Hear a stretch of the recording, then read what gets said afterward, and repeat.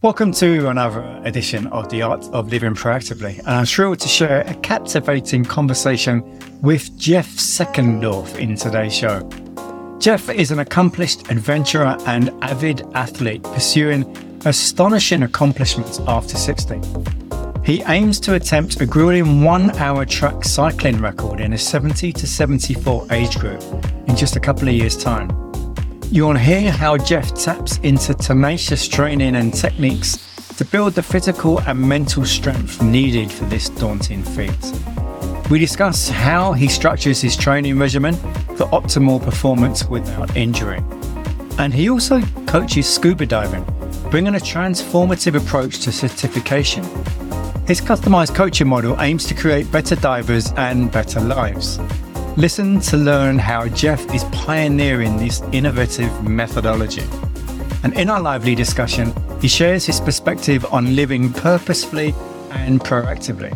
Discover how he continuously seeks and seizes opportunities guided by his vision, yet remains flexible, pivoting when one door closes. So join us for this uplifting episode with the dedicated and dynamic Jeff Seckendorf. Please subscribe, leave a review on your favorite podcast platform, share this episode with friends so they can be motivated by Jeff's mindset. Don't forget you can see it on YouTube as well. Let's get started. Welcome to another edition of The Art of Living Proactively. My guest today, Jeff Seckendorf. How you doing, Jeff? I'm doing great. Great to see you, Tom. And we're in San Diego today. Have you always lived there? I've been in Southern California for about 20 years. I came through the film industry, so I was living in New York, moved here, worked for a while, and then exited the film industry for a second or third career. Jeff, recently, he attempted to break the US hour record in cycling for the 70 to 74 age group. For a start, there's no way you look anywhere near that kind of age. But... Well, actually, that record attempt is coming up in a year and a half. Oh, right. Okay. So I'm still training for it at 70. But yeah, I turned 68 yesterday. So we're calling it Jeff 6.8. Wow. Okay. I love it. Yeah. So let's start from there then. Have you been cycling a long time? I've been cycling all my life, but competitively only since I was around 50. So maybe for the last 18 years or so, I've been racing. I raced on cross-country skis as a kid. I've been a competitor all my life in different sports. But then in my early 50s, I found triathlon. Okay. And what I learned in triathlon is I love to run and hate to swim. So it was a short-lived 3 or 4 years of racing triathlons. And then on my 60th birthday, I decided no more running. Okay. I got to 60 running my whole life and never got injured. And I'm like, everybody I know, their knees are screwed up, their hips are screwed up, whatever. So I just said, all right, I'm just going full on bike. And then somebody introduced me to the track and a velodrome, which we have here in San Diego, and another one an hour away in Los Angeles. And I just love riding my bike on the track. So that became my sport, is track cycling. And I know in the UK, it's also a huge thing. You've got velodromes all over the place. You have this hugely famous velodrome in Manchester. And There's a few directions we could go from what you just said. I want to go back a little bit. So you mentioned that you started doing triathlons at the age of 50. Yeah. Did something happen health-wise that made you start doing that? Or how did that all come about? No, it was just seemed like a natural thing. You know, a lot of my life and career and all of that has been just following the serendipity that comes with, oh, that looks like fun. Let's try it. Right. And I was looking to spread out from the bike because I'd been on the bike my whole life. And I had friends who were really committed ocean swimmers. And I thought, well, that might be fun. So I did a couple of ocean swims because the ocean is just 10 minutes from my house. And I didn't hate it at that point. And I'm good on the bike, and I was a really good runner. And so it seemed like a natural thing. Let's just try it. So I got a coach and I learned how to do it. And I did pretty well. In my age group in triathlon, at least here in San Diego, where it's a huge sport, we were always racing for third because 1 and 2 was almost always taken by pros who got old, right? Ex-pros who just aged up into my age groups. And these are guys who were beating me by 20 minutes, 30 minutes. But then 3 to 6 positions would all be really tightly packed. So it was always a race for thirds. I did pretty well getting a bunch of thirds, but it was fun. And then, like I said, I just never really liked to swim, and which is funny because I'm an avid scuba diver. And then I decided to stop running, and somebody took me to the track one night to watch the races. And what I saw was a group of really happy people talking, joking, sitting around the infield, and then they'd jump on their bikes and they'd race for 6 minutes or 8 minutes or something like that. They'd finish the race, they'd go back to the infield and have some fun and joke around. And I thought, oh, that's my sport. So I got very involved in the track. And so at the age, you mentioned that you're competing, well, you're aiming for this 70 to 74 age group in a couple of years' time. Yeah. Is there a lot of people in that, still cycling in that age group? Oh my God, yes. Yeah, it's just not slowing down. And these records, so the hour record is how far can you ride your bike in an hour?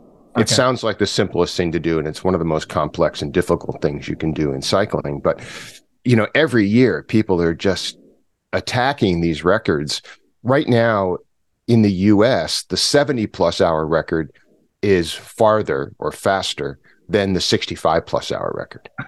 Okay. And all of my friends who are aging up are always like, oh crap, these people are fast. This is a goal, and it's a good goal, and I'm going to chase it with a vengeance. And I have another 18 months or 19 months because you race in the age of your calendar year. Okay. So my birthday's in May, but all of this calendar year, I'm racing at my current age. So starting January of 2025, I'll be racing at 70. Right. And so anytime after that, I can try the record. I did have this idea that I should do one in December and one in January if they're the same and I'm ready, and try to get them both. But we'll see what happens. It's a project to chase this record. So how much training does it involve? Are you cycling every day? I'm doing something every day. I'm probably on the bike 5 or 6 days a week. Okay. Maybe 15 hours, something like that a week. And very structured. I have this amazing coach. I get structured workouts. I do them religiously. I don't miss workouts. I hit the targets. I hit my numbers. And I'm one of those believers that process begets outcome. Right. So if you do the process, the outcome becomes inevitable. Right. So we're on a target for this past 2 years and this next year and a half to hit this number at this particular time. So it's basically a 2-year peaking process to get there. But it's all about structured training. None of my training is random.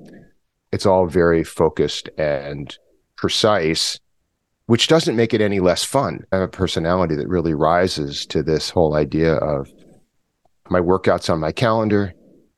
I write it down and put it on a piece of tape on my bike, and I go out and I do these workouts. And I love it. And so are the workouts short and intense, or how do you do it? Oh, it varies. Everything varies. It's a structured process. Yesterday, I had a moderate hour and a half. Today, I've got a strength workout on the bike, which is these very short bursts of high power. Tomorrow, I've got like a 2.5-hour road ride. Friday, I'm racing. Sunday, I'm racing. So it's all kind of this. There's a method to the madness that I happily don't have to understand for me. Right. I can coach others just fine on the bike and fitness and so on, but coaching myself, we need an external genius for that one. So would you be keeping track of things like your VO2 max? I'm keeping track of basically power and heart rate. Yeah. VO2 max, I'm a mortal. I'm not a elite athlete. I didn't come through those ranks. So some things you can only change slowly or not at all. So I don't too much worry about the things I can't change. Okay. I just worry about the things I can change, which is get stronger, don't get injured, and work really hard. Okay. So you've got these goals, and as you say, you're going to go for that record in a couple of years' time. So I'm wondering, are you also further from that, a couple of decades from that? Are you looking, for example, to compete in the Centenarian Olympics? Are you familiar with that? I am. I would love that. Because it's like last man standing or last woman standing, right? If I can make it to 85 on the bike, the field diminishes every year. Cool. We're having our 50th high school reunion this year, and I'm thinking we shouldn't wait. We should better do it now. Right. because it's going to be a smaller group. Yeah. So my intent is to just continue the training, the record runs, and see what happens. And it's funny, Tony, it's super hard.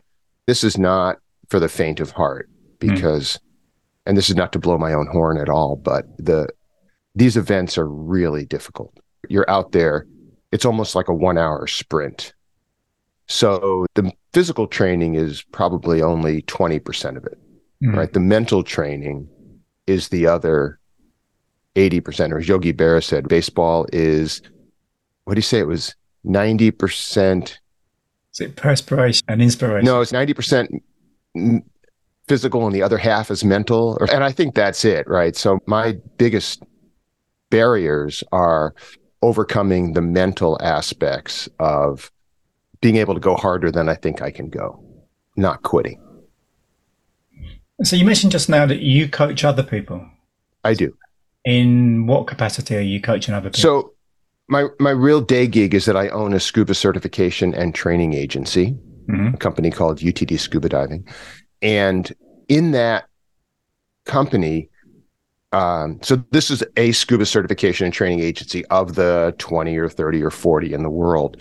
What we were able to do in that, because our bureaucracy is, you're basically looking at it, is that we created a coaching model for training scuba divers. And this was a really interesting thing where we took a 4-day transactional class and we used the exact same model that I'm using on the bike.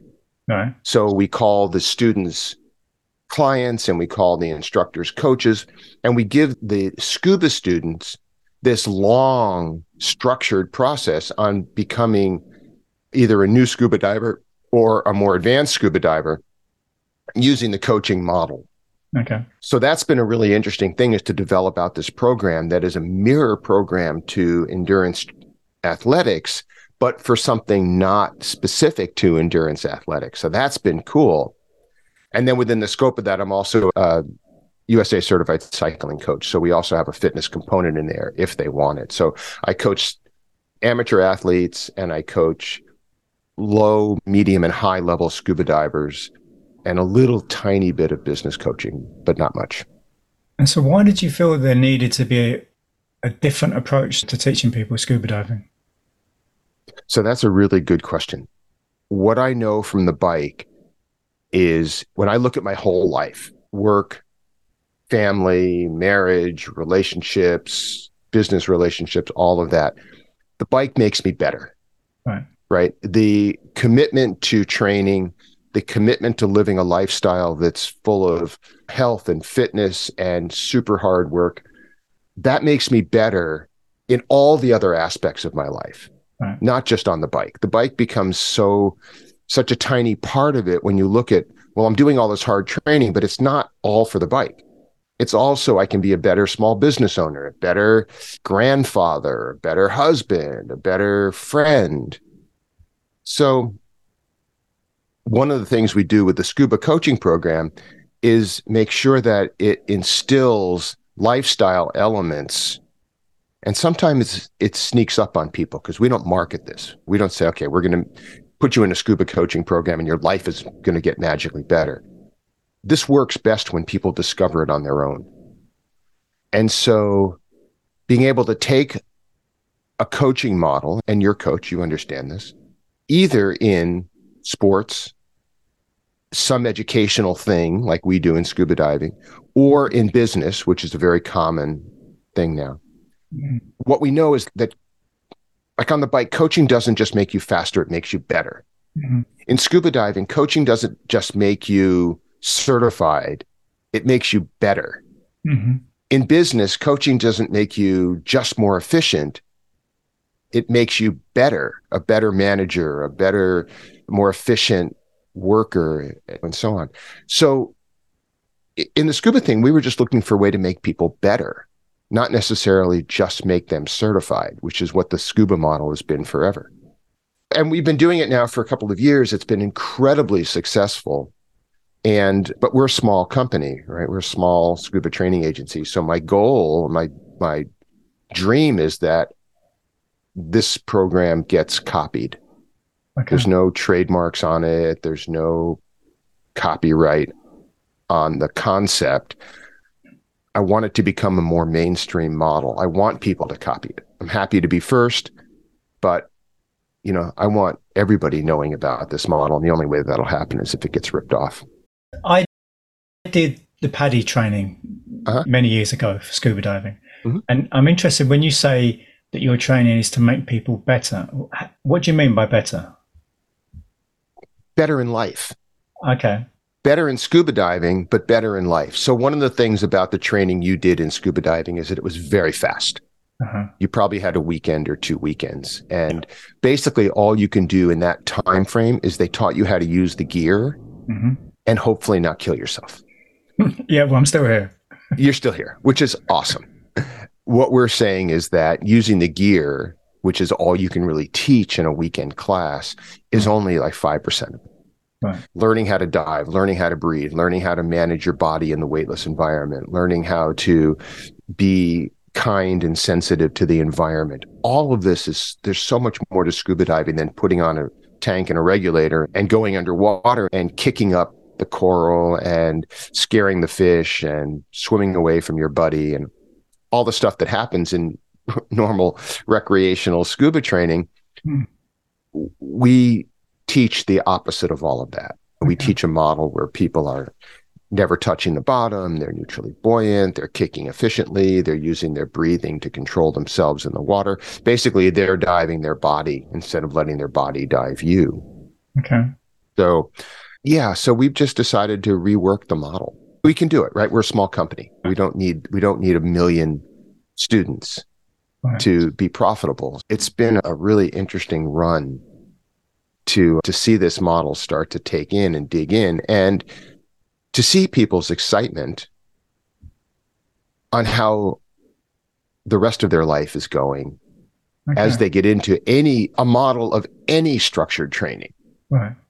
Could be a sport, could be education, could be business. When you start training, when you start coaching business leaders, hopefully they become better business leaders, but hopefully they translate that into their lives, right? So they become better humans. That's really the goal. And if I'm hearing you right, from what you've described so far, not only is it better for the people that are actually learning it, but it sounds like it's better for the people that are teaching it as well. Oh, God, yes. Oh, my God, yeah. Well, you know that as a coach, right? There's this very common saying in education that when the student learns 10 things, the teacher learns 100. Mm-hmm. There are a million models at this, right? The martial artists say you start learning when you get your black belt. The farther you go in your path to mastery, whatever that mastery is, my goal is always that it ends in teaching. We look at students and clients coming into the UTD Scuba program, and 1 out of 20 I see come in and say, oh my God, you'd be an amazing instructor. Right. Let's tickle that path a little bit. Let's see if that's something that interests you, and let's see if we can get you on that path. And your goal becomes not so much becoming your own personal best, it becomes guiding others to become their personal best. And that mindset of, let me take something I'm good at and help other people get good at it also, is part of this thing of better. Right. I think becoming better means you get to share it. Becoming better means you get to guide others. Becoming better means you get to be a competent and efficient guide or coach or teacher or instructor, whatever it happens to be. It's one of my goals in coaching that we make new coaches. Right. Not everybody's cut out for it. I have clients who I brought this up with, and they're like, no, not interested. Don't want to do it. Working on my own thing. And that's awesome. But then we also have clients who say, never thought of that. Let's explore it. And that guides people into this ability to say, well, I can make my path solid, and how can I make others' paths solid? So do you have many coaches teaching your method? Well, every instructor. Right. Yeah, hundreds. And they're not all coaching, but they're all able to. And are they mostly around your kind of location, or is it geographically spread? This company is very strong in Europe and Asia, and moderately strong in the US. So we're scattered everywhere. And it's, as you went through your training with an agency called PADI, you can go through your training with an agency like ours called UTD Scuba Diving, or there are dozens of others in the alphabet soup of scuba training agencies. So most people walk into a dive center and say, I want to learn to dive. They don't care what the agency is that is going to give them the certification card. Yeah. So we've just come up with a training methodology that we think is better or different enough that it gives people a choice. Do you want to train in this method, or do you want to train in this method?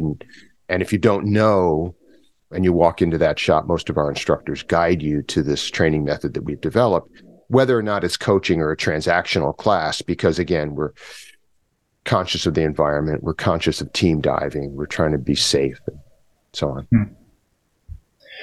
The podcast is called The Art of Living Proactively. What comes into your mind when you think about being proactive and health?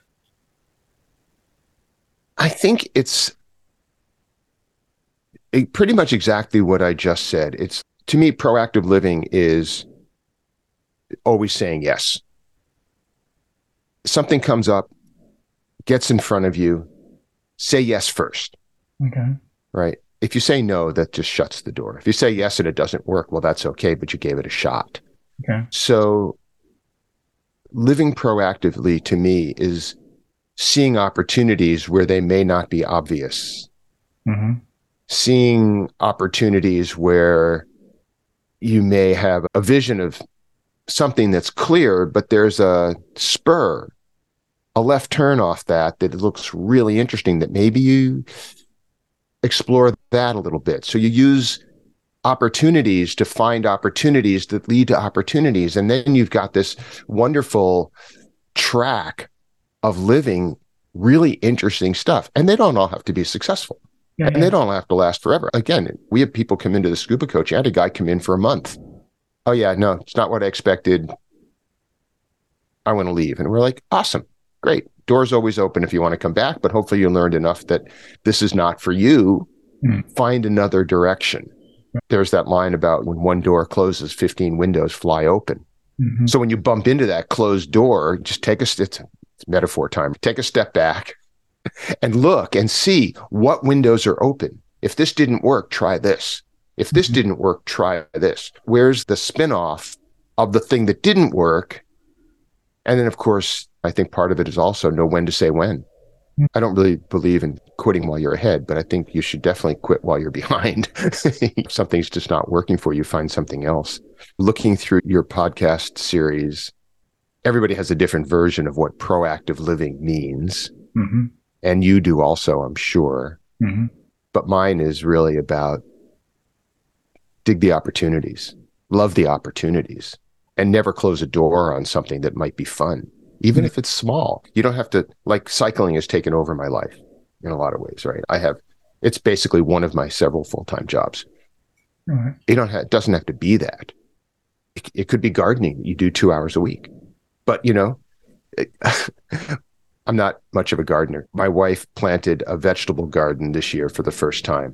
And she's walking in the door with 2 little tiny cherry tomatoes. It's, look at these beautiful tomatoes. And there's 2, and they weigh like a gram each. But it gives her so much joy to go out there and to water and to take care of them and prune them and pick them. It's a purposeful thing for her.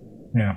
It's costing us way more than just going to the store and buying some tomatoes, but there's such beauty in it and such joy and love in what she's doing in this very small little window, which stacks on top of her career. And she's a cyclist also, and so on. So it doesn't have to be this massive thing. You don't have to cure cancer or fly to the moon. You just have to do something that helps one other person, I think. And do you think, have you had that attitude for a long time, or was it do you think there was a sudden point where that kind of developed? No, I think I've been blessed with that concept forever. Whatever career moment I've been in, I've always had a teaching element in it. Okay. I spent 30 years in the film industry, had a pretty successful career before I retired from that. And of those 30 years, I spent 25 of them also teaching. Workshop programs, mentoring programs, things like that. So this has been part of my life forever. And now with cycling, again, there's no point in me just doing it on my own. That's the why climb a mountain? Well, because it's there attitude. And I think that if you're going to climb a mountain because it's there, you're missing so much that you can do to help others find purpose, find reason, find something interesting or some other spin-off that they didn't know about that makes their life better, which in turn makes others' lives better. It's a circle. And the impression I have is a lot of people as they get older, especially once they pass 60, and 60 seems to be a real mental barrier for some people, that they are then scared off by doing things such as cycling because of fear of injury or whatever. What would you say to, and I'm guessing you're coming across people who are that sort of age and maybe they haven't considered cycling. Do you come across people like that? And how would you talk to someone who maybe does have a fear of being injured in their 60, 70 or whatever? That's a good question. Because one of the things in coaching is that you're not the fitness police. You have to be open to bringing people into a program where they are, which means if you bump into someone who's just not ready or not able, then you just have to say, okay, well, cool. But if you run into somebody who has a spark of interest and this project, whatever you're bringing to the table, be it cycling or expanding a business or whatever, is just something they hadn't bumped into prior, and you can open their eyes to, well, here's a way to explore this newer vision of yourself, then maybe you can try it.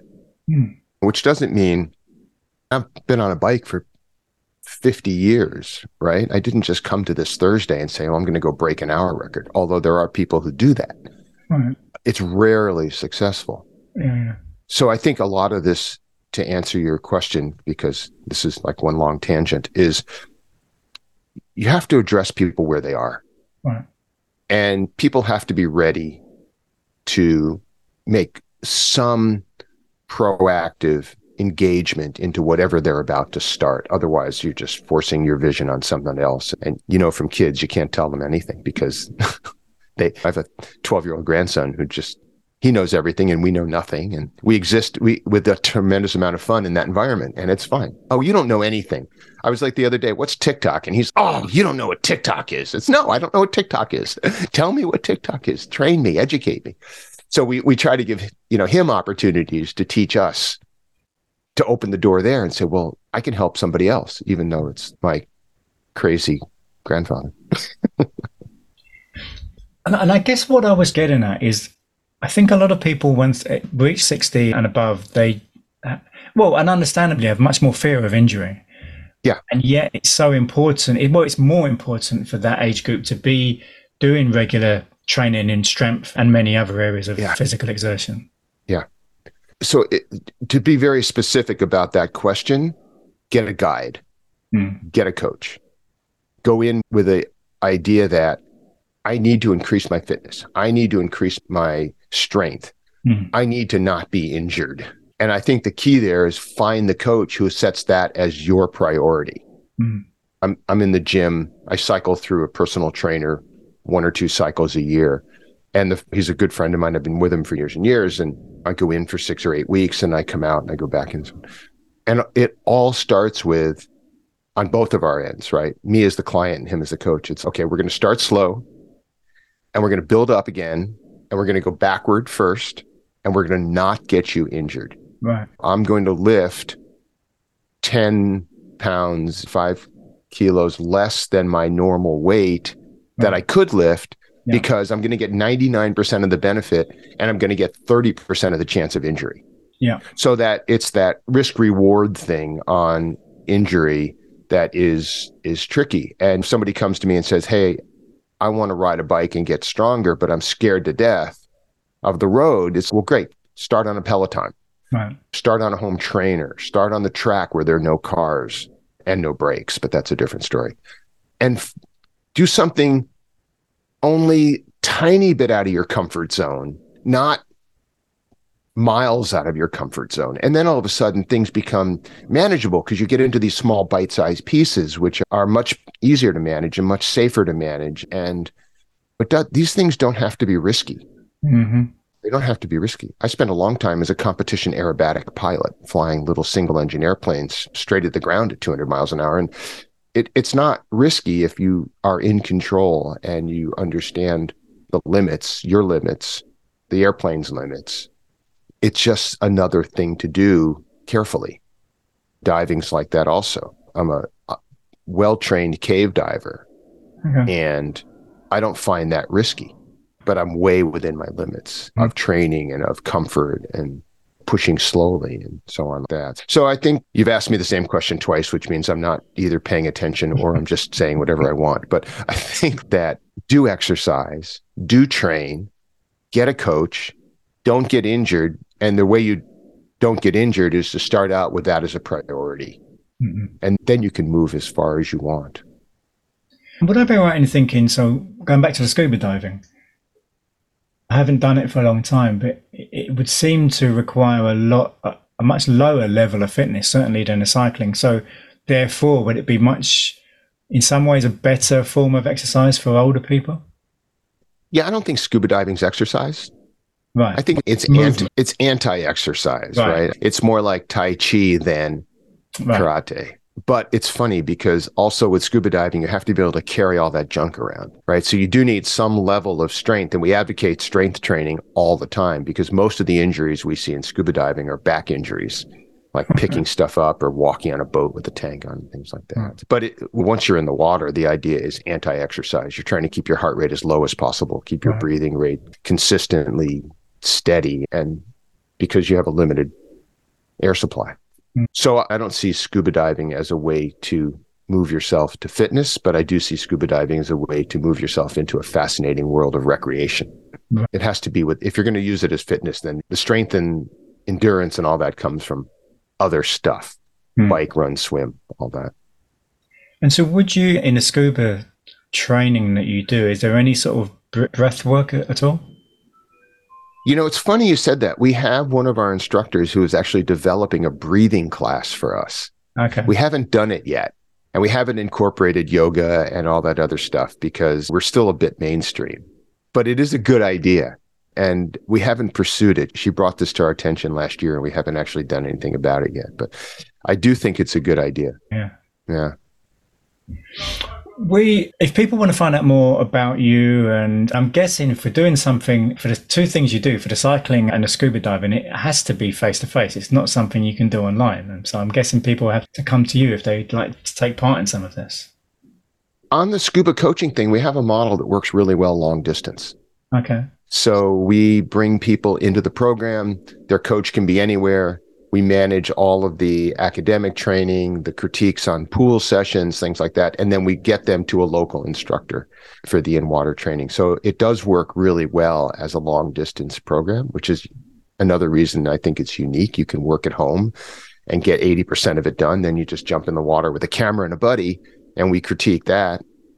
And you're not tied to somebody else's schedule and things like that. Yeah, no, it doesn't have to. Same on cycling. My coach lives in Colorado, and I see him in person twice a year, but we communicate almost daily.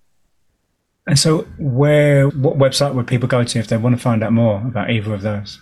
For scuba, it's simple. It's utdscubadiving.com, UTD as in Unified Team Diving, which was the original name of the company, utdscubadiving.com. And to learn more about what I'm doing and me, we have a website called the instituteofpurpose.org. Okay. And it takes everything we've talked about since we started this conversation, and it packs it into sort of an overview of how to live with purpose, how other people are living with purpose, get some guidance on what you could do. It's basically content about living with purpose. Right. 30-second clips from people about what they think their purpose is, and slightly longer videos, 5 to 8 minutes, on hearing other people talk a little more in depth about what they consider to be their purpose. And I think this purposeful living, which is another way I think of talking about proactive living, right? It's just living purposefully. And people do lose purpose all the time. Lose a job, quit a job, retire from a job, and all of a sudden that job was your purpose. Right. Kids go off to college, you're now an empty nester. So that purpose is gone. Yeah. You become a care partner for somebody who becomes ill or injured. and your purpose has to change. Some people get in that scenario and have to leave a job, and they're like, my purpose is taking care of one person, which I love, but that's just not doing it for me. So then you have to reset your purpose, whatever that is. And so that's why we did the Institute of Purpose. And it's been a really fun passion project to actually get this content out there for people to say, well, there's two of us who have created this company. We both have done a ton of interesting stuff, and we can bring that vision to guiding other people to live a purposeful, or in your case, a proactive existence that helps people. And when we talk about purpose, we always talk about it in terms of, you don't have to help 1 million people. You don't have to cure cancer. There's people all over the world working on stuff like that. But can you help one person?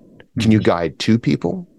Can you do something that makes one person say, oh, that's cool, maybe I'll try it, or a vision of it or a version of it? Then I think you're living with purpose. Yeah. Or proactively. Well, and as you say, just helping one person, by helping one person, and the thanks you get from that is so rewarding. It's huge. It's huge. Yeah. It's not anything about, you don't have to be global. You can be micro, and it works just as well. Yeah. Changing the subject, Jeff, if I primed you for this before, so now's the time. So a book that's really moved you for any reason, what comes to mind?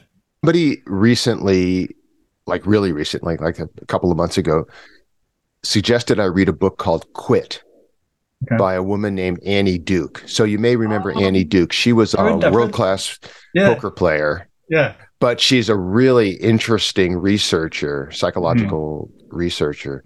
And poker is the purest place where know when to hold them, know when to fold them, all that stuff. So she wrote this book called Quit, and it is the psychology of quitting, right? So this was offered to me by somebody on my coaching team, because as I'm learning about the mental aspects of cycling, one of the things that I had to overcome was, okay, right this second, I'm going full gas. It's too hard. I'm going to back off.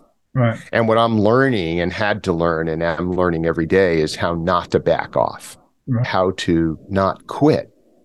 But this book it's one of the most interesting reads I've ever done, because she really discusses the psychology of quitting, staying in, knowing when to stay in, knowing when to quit. And it's not about poker. She brings in poker analogies once in a while, but it's about business, life, sports. It's a fascinating book, and I've recommended it to so many people now. So it's Quit by Annie Duke, Duke. Have you read any of her previous books? I haven't. I just realized she's written 2 or 3 other books around this subject, and they're next on my list. I can't remember the titles now, but they are excellent. They really are. She's a brilliant writer and has a way of explaining. And it was fun. When I did Quit, I listened to it. I was on some 8-hour drive, and she read it. Yeah. There's even a tighter personal connection. You get to the end of the book and you feel like you know this woman. Yeah, exactly. Yeah. Well, Jeff, we're about to finish, but before we do, quotation, have you got one you really like, and why? Yeah. Decades ago, I saw this written on a board at a workshop program, and it was billed as an anonymous Japanese quote, and it goes, "Vision without action is a daydream, but action without vision is a nightmare." And I think that's wonderful, right? It really sums up my vision of structured training. It sums up my vision of think before you act, but be sure to act, right? Because thinking gets you nowhere without the action. Right. So vision without action is a daydream, and action without vision is a nightmare. That's a really good quote. Jeff, it's been a pleasure. So thank you for taking the time to come on the show, and best of luck in everything you do. Yeah, grateful for it, and it was fun to meet you and have this conversation, and I hope people find it interesting. Cheers, Jeff. Tune in next week for an enlightening episode with Dr. Tom Gedman, an impressive GP who is pioneering preventative healthcare. In our compelling conversation, Tom eloquently explains his ingenious blueprint for proactivity. This multifaceted model masterfully merges medicine, lifestyle changes, supplements, and cognitive behavioral therapy techniques Tom talks transparently about how this approach can empower people to take control of their health destiny. You'll hear Tom's insightful driving metaphor about grasping the steering wheel of your life rather than drifting aimlessly, and how being proactive means anticipating obstacles ahead of you. Discover how Tom is revolutionising GP appointments. He's trimming ineffective small talk to give clear, concise lifestyle guidance in seconds. Then referring patients to his Blueprint lifestyle groups for in-depth education and support. So don't miss hearing about Tom's unique blend of qualifications, combining conventional medicine, functional medicine, and advanced psychotherapy skills. This gives him an unfair advantage when tackling chronic diseases. So join me next week for an uplifting and educational episode with the pioneering Dr. Tom Gedman. Please subscribe to The Art of Living Proactively on your favourite podcast app. Leave us a sparkling 5-star review and share this episode with friends. I appreciate your listenership and look forward to seeing you next time.